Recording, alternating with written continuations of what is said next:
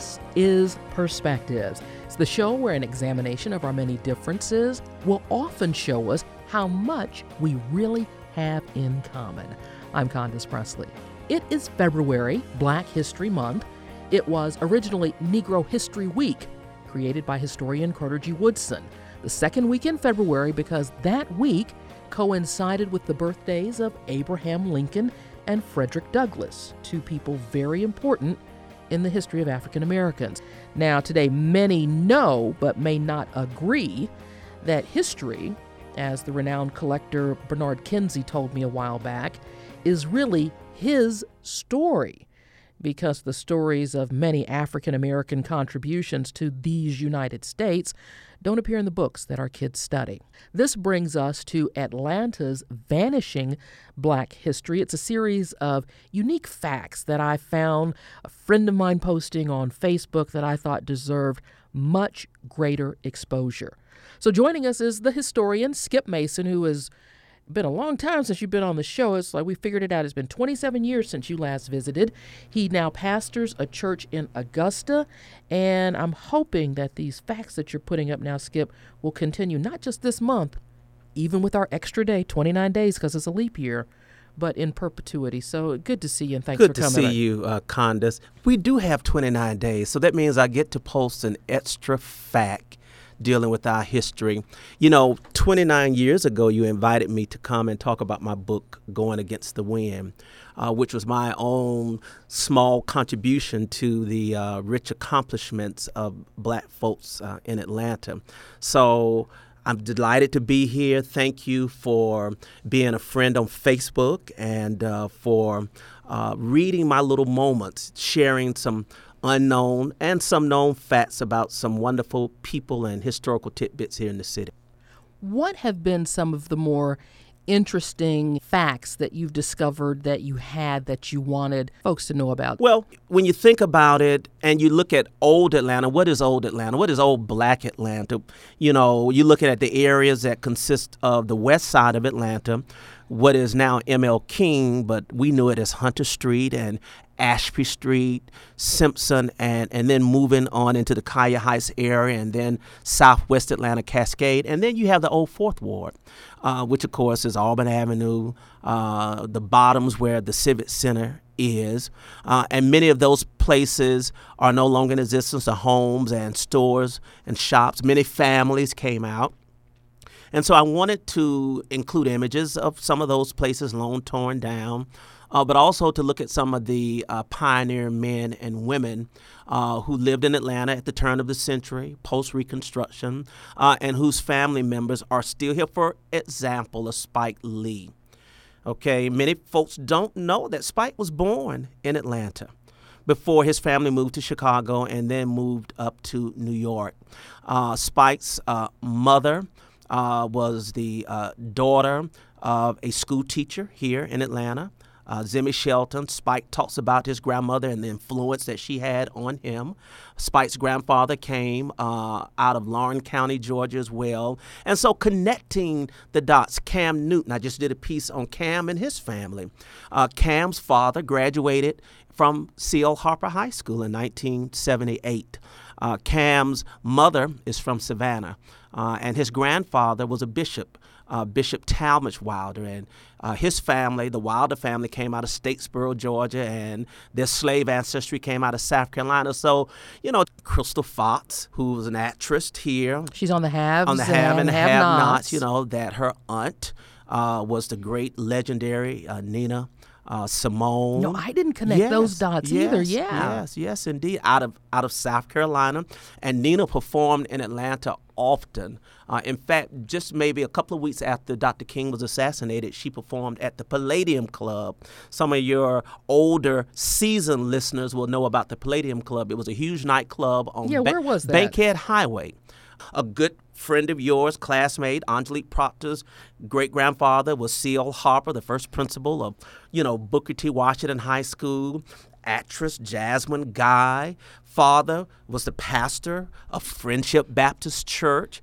And so just kind of connecting the new with the old and really tying it all in. At the start of the show, Skip, I suggested that our history is not as well documented as it could be because there are so many of our stories that are not in the books that our kids are studying. Do you think that was a fair assessment on my part? I think it's a fair assessment. I would say that we have done much better than we have, but we have a long way to go. But this, I think, with the building of the museum in D.C., which I'm so excited, Lonnie Bunch is the director of this new Smithsonian Museum of African American History. It's just going to be spectacular, and I can't wait to take my kids and church kids up.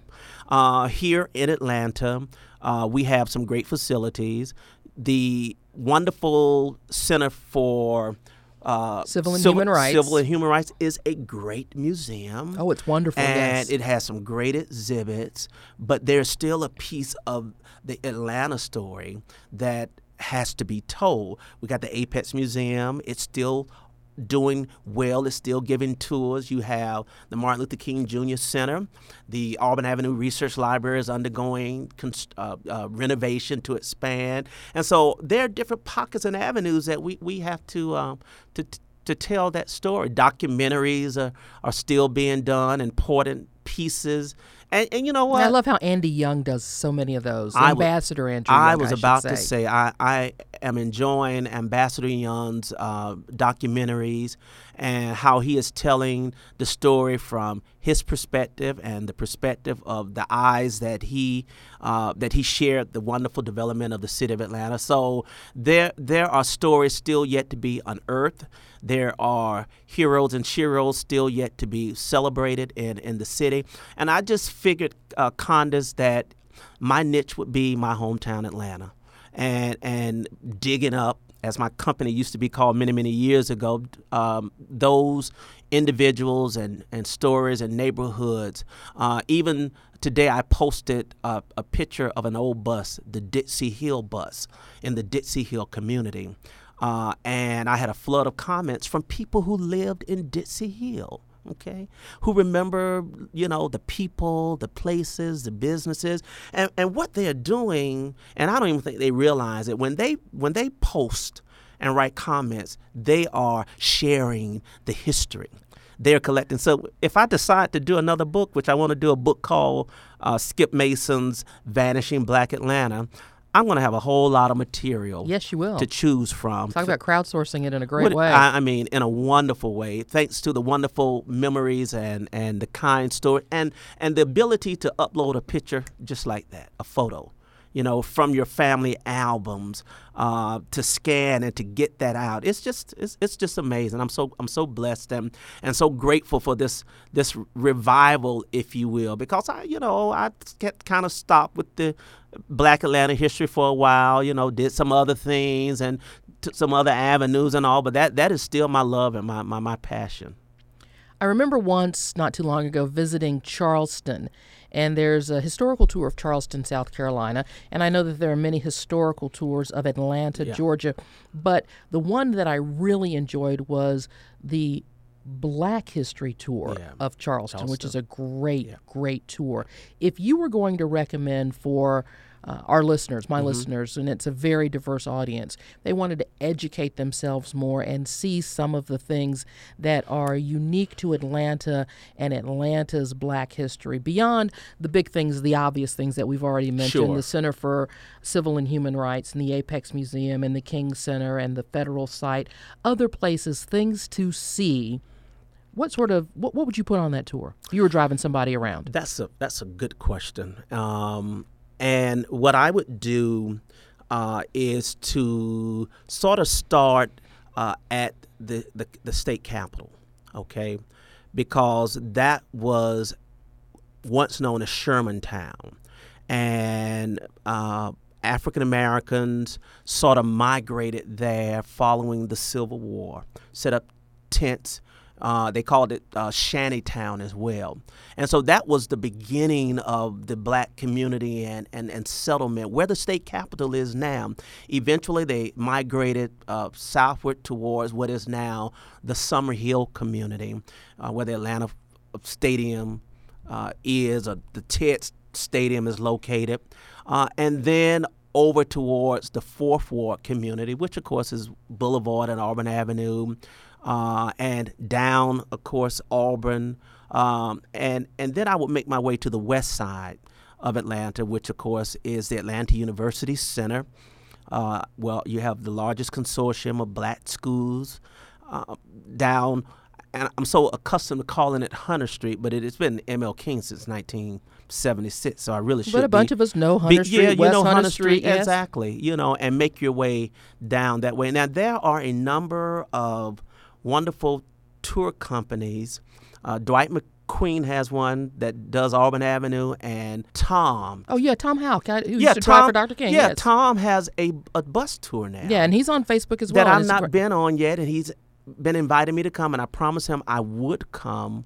And so there are opportunities, and I'm glad he is including the west side of Atlanta, because the west side somehow gets left out of the story. And it's time to see the west side now, because if Mayor Reed has his way and Arthur Blank has his way, the transformation of Atlanta's west side is going to be something quite great, with the new stadium going in and all of the other development that is happening in that area. Well, I hope so. My heart broke into a million tiny pieces when it was announced that, Friendship would be torn down, and Mount Vernon as well. I don't want to get into the politics of it, but those are sacred spaces. And, I don't understand, but I do understand. But I hope that the mayor and the city council and others who have pledged their support of the West Side will do that. My alma mater, Morris Brown, now is just confined to one area. The historic Gaines Hall, which is the dormitory my mother stayed in when she was a freshman, 1952. Caught on fire last year. I remember. Last year, just broke a lot of our hearts. But the building had already been abandoned. Like the Olympic Stadium that was given to Morris Brown, now it's filled with graffiti. You should see it. I drove by it today. Hickman Hall, and so all of that side, the Sarah Allen dormitory, torn down, demolished. The Joe Louis Gymnasium was torn down years ago. Maurice White of Earth, Wind and Fire died last week or so. Maurice White performed at Morris Brown. Earth, Wind and Fire performed at Morris Brown around 1974. Yeah, people forget that integration as it happened here in Atlanta, the city too busy to hate. That's right. There were still places where blacks played, and then places where African Americans could not play. Exactly. And so a phenomenal group that it would become, Earth, Wind and Fire, performed on a small black college stage gym on the campus of Morris Brown, and Morehouse and Clark as well. They had great entertainers. And so I'm committed to preserving, through the written record and oral history, the greatness of the West Side, because that's the side I grew up on. Yeah. On Chapel Road, born on Simpson, grew up on Chapel before we moved out. My stepfather and his dad and uncles owned a cab stand on Ashby. I remember the area well, and so that's the area that I grew up in and have great fond memories of as a high school student at Therrell, marching in the band. Now, you know how the black homecoming parades used to be? Oh, yes. Coming down Ashby, up ML King to the Morris Brown Bridge. You didn't really go to the game. You went for homecoming. You went for halftime. Halftime, and to look and to just like we all did for the Super Bowl a few days ago. That's of course to look, to see and to be seen. That's why you attended these games. And then of course attending Morris Brown and also Auburn Avenue is a great street. It is as John Wesley Dobbs called it, the richest Negro street in the world. But I want to give some attention to the West Side, and the shell of the old historic Pascals is still standing. I wish I had the money to turn it into a museum, or to something that could celebrate African American entrepreneurship. The old the old Ashby Street Theater is still there next to the Atlanta Business League. That would be a great place for a community. I know. When my career first started, I actually covered meetings in the old Pascals. You did. I've had lunch now in the new Pascals a lot of times. Yeah. But no, that's still, that's where the SCLC and all the organizations would have their meetings, and even in the early days of my career, I still covered stuff there. That was the Negro headquarters in Atlanta. Pretty If you wanted to run for office, black or white, and you needed the black vote, you went to Pascal's. You went to the coffee shop. You went to be baptized by all kind of characters who were sitting up in there, to be greeted by the beautiful and charming Miss Sherman, who was the hostess for Pascal's and for the Le Carousel. And so I've been to the new Pascal's many times. It's beautiful, great ambiance. The food has improved tremendously. Well, it's true. It has. It's improved tremendously. The food is delicious. Yeah, yes. It's delicious.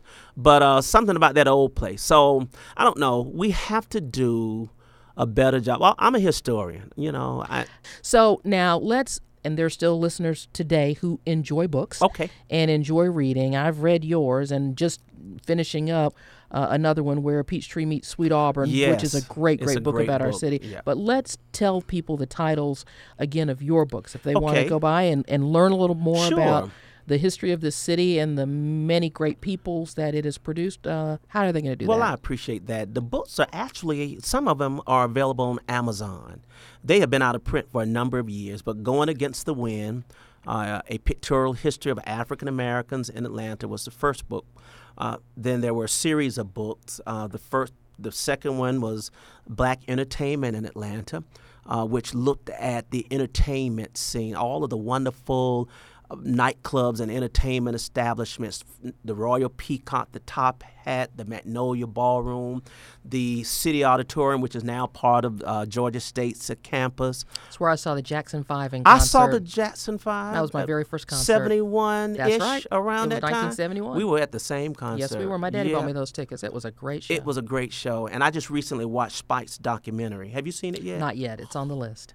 Amazing. It's just amazing. Anyway, Black Entertainment in Atlanta is another one. Black Atlanta in the Roaring '20s, which is one of my favorite eras, and I decided to look at Atlanta in the 1920s because we see the rise of a black middle class, many social organizations and groups, civic-minded. It was the era of Tiger Flowers, the first black middleweight boxing champion, my hero. I've written a screenplay on his life. Maybe that'll be my ticket out of poverty one day. I don't know. We'll see. Then we have Black Politics, Law, and Civil Rights, which looks at the political history of Atlanta from the 1880s until 1970. And then, of course, Black DeKalb County. And then I did a few East Point. Mayor Patsy Jo Hillett, the first black mayor, commissioned me to do a book on blacks in East Point. So those are some of the ones that I have done that deals with Atlanta and metropolitan Atlanta history. And you can put in Skip Mason on Amazon or Black Atlanta on Amazon, and some of the titles will come up. And if not there, there are still a bunch of us who occasionally will visit a library. They are in the libraries. Skip Mason, it's a pleasure. Let's not make it another 27 years, okay? Candace, thank you, my dear. And now a few minutes with Peter Max. He is one of the most famous of all living artists. His bold colors, uplifting images, uncommon artistic diversity have touched almost every phase of American culture and inspired generations. Your chance to talk to Peter and see his work coming up on Saturday at the Wentworth Gallery, Phipps Plaza from 1 to 3, and then Perimeter Mall from 5 to 8. So now you are a pop legend, an icon. I could go on with the ways people have described you and your work. You burst onto the scene in the 60s. How did you determine that was what your style was going to be? Gee, if I knew, I would tell you. I think it just evolved slowly, just from day to day, week to week, month to month, and left a few years. I was into this tremendous style, and I was very well known suddenly all over the United States. And I was on every cover of every magazine in America. It was unbelievable. And when you got that first cover, how did you react to that? Do you remember what that felt like? It was unbelievable. Remember when Life magazine was the biggest magazine in America one time? And I was on the cover of Life. I couldn't believe it. With about 11 pages inside, I think, or 9 pages. It was unbelievable. You have been commissioned to do so much special work.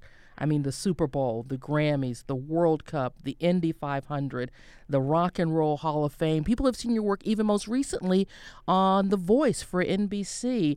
When you get When you get a gig like that, how do you go about figuring out exactly what it is you're going to do and how you're going to tell that story in pictures? It's even hard to tell, but you know what happens? It's just spontaneous. When they ask me to do something, I come up with an idea right there and then, and boom, and I just do it. And what's next? What's next? When did you know you were going to be an artist? Is this something that was encouraged by your parents, or was it just something I think I was instinctively already in you? drawing and painting when I was maybe like 11, 12. And then when I got out of high school, I drew a lot, and next thing I knew, I don't know how it happened, I went to an art school, and I was there every day, and I loved it, and I started doing posters. It was just amazing. I just grew and grew and grew. It never stopped till this day, still going on today.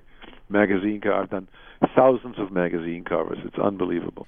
If you had to pick one or two of your favorites, can you, or are they all your favorites? I'll give you the easy out. The easy out is they're all my favorites. I've done so many hundreds and hundreds and hundreds and hundreds of those, thousands, that they're all beautiful. Each one of them, when I look at it, someday I look at some of them and they're 5 years old. Sometimes I look at them and they're 20 years old, and they were all favorites of mine when they came out. It was amazing. You've done portraits of many celebrities. Are they fun to work with? Any good stories you could share? Well, I've done so many celebrities, it's mind-boggling, hundreds and hundreds and hundreds of them, and I love doing them. Half of them I got to meet, and half I got to be best friends with, and I'm still friends with so many of the most amazing people in the world, all because of my work. It's amazing. And you're a big music fan, of course. You've done Taylor Swift, you've done Liza Minnelli. Yeah. As I said, Everybody. You did Steven Tyler. How does music influence your art? Oh, I love music. I'm a huge music lover, and I just love music. And for me to be involved in the music world is so nice for me. I did the Grammys many times, and so many Rock and Roll Hall of Fame and so forth. Yeah. If somebody were going to pin you down, as I'm going to try to right now, and ask you to describe the technique that gives your work its signature, what is it that does that? When your material is printed? It's really hard to tell. Over the last 20 years or so, it's so evolved, and every year it was slightly different, evolved from one to the next. Every year was a different look, a different feeling. Color blends is a huge subject of mine. I love to color blend, and I love painting. It's just fun. All this stuff comes out so nice. What an idyllic, actually, childhood you had growing up all over the world. I would imagine that also has influenced you and influenced your eye on art. Especially growing up in China, living in China for the first 10 years of my life. Can you imagine? I lived in Shanghai City. Unbelievable. Not only have you done portraits of artists, you've done portraits of presidents. And I understand that you and President Reagan had a very special relationship. Can you share with us a little bit about that? Oh, well, we were good friends. And I got to be friends with all of them. They're all fantastic people. I'm lucky because when you get to paint some of these idyllic, amazing, these fantastic people, you get to become friends with them. You know them for a few hours, and you paint them, and sometimes it's a few days, and sometimes I know them for years and years. It's fantastic. Peter, when people come out to see you at the Wentworth Gallery on Saturday, either at Phipps Plaza or Perimeter Mall, what do you want them to see and take away from your work? Well, it's the artwork. Whatever I draw and paint, the color blends, the subject matters, the brush strokes, the mountains, the valleys, the clouds, all those things I do, the portraits. And I like people just to enjoy it, and they do. They take it to their homes, and of course, so much of my stuff has been reproduced in lithographs and posters. So it's all over. Thousands of museums, not just one, thousands of museums have my work. You are indeed an iconic artist. Peter Max, we look forward to seeing you here in Atlanta in the next week. Thank you very much for your time. Well, thanks for having me. All the best to you, my sweetie. You too. Take good care. Yes, thank you. Bye. The Peter Max exhibit Saturday from 1 to 3 at Phipps Plaza at the Wentworth Gallery, and then that evening from 5 to 8 at the Wentworth Gallery at Perimeter Mall. Perspectives is a half hour we produce with you in mind. If there's something you think we ought to be talking about, let me hear from you. Tweet me. My handle is Condo29 on Twitter, or leave a message on our Facebook page. We do appreciate your listening and hope you'll be back. next week at this same time as we examine another perspective.